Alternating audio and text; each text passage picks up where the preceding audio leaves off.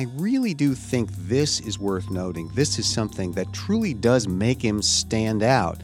And shows, should I say it, a little bit of political courage. And that is that Booker is actually willing to look at the idea that if we want to influence mass incarceration in a big way, to really move the needle, we've got to think about how we handle violent crimes, long sentences for people convicted of violent crimes. Because as I said a minute ago, drug crimes may make up half of the cases that bring inmates into federal prison, but the federal system isn't even close to half the game. It's the states that hold almost 90% of all prisoners, and most of them are in prison not for drugs, but for something involving violence. And Booker is the sole politician running for president who's willing to say, look, we need to think about that.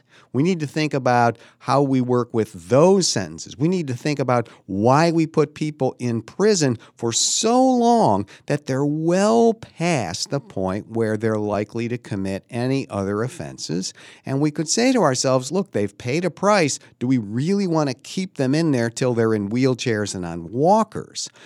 That is the real question. I mean, we've kind of, in most of the states that have done real criminal justice reform on mass incarceration, we kind of picked the low-hanging fruit already, the drug crimes, the misdemeanors, the low-level felonies. Those are relatively easy conversations in today's environment. Booker is actually willing to talk about the tougher question of what we do with people who've committed some bad crimes that include violence, who've had guns, who've used guns. And these aren't easy conversations to have. We've got to include considerations of what victims think and so forth.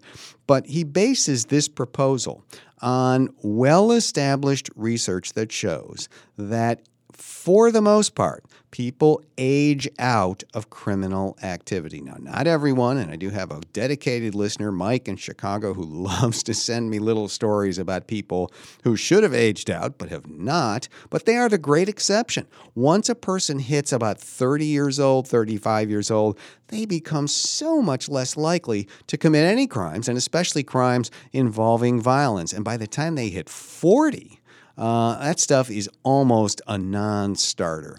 And, so we're keeping people in prison basically forever, a lot of these people, when they don't really need to be as a matter of public safety.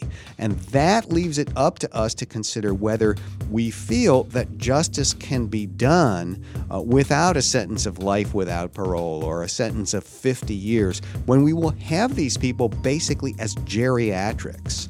And we'll have responsibility for them and costs will have to be paid. So Booker is actually willing to examine that very hard question. I mean, that's kryptonite for a lot of politicians. And, it's not going to always be a popular discussion to have. To hear the complete episode and unlock more exclusive content, become a Criminal Injustice member at patreon.com/criminalinjustice.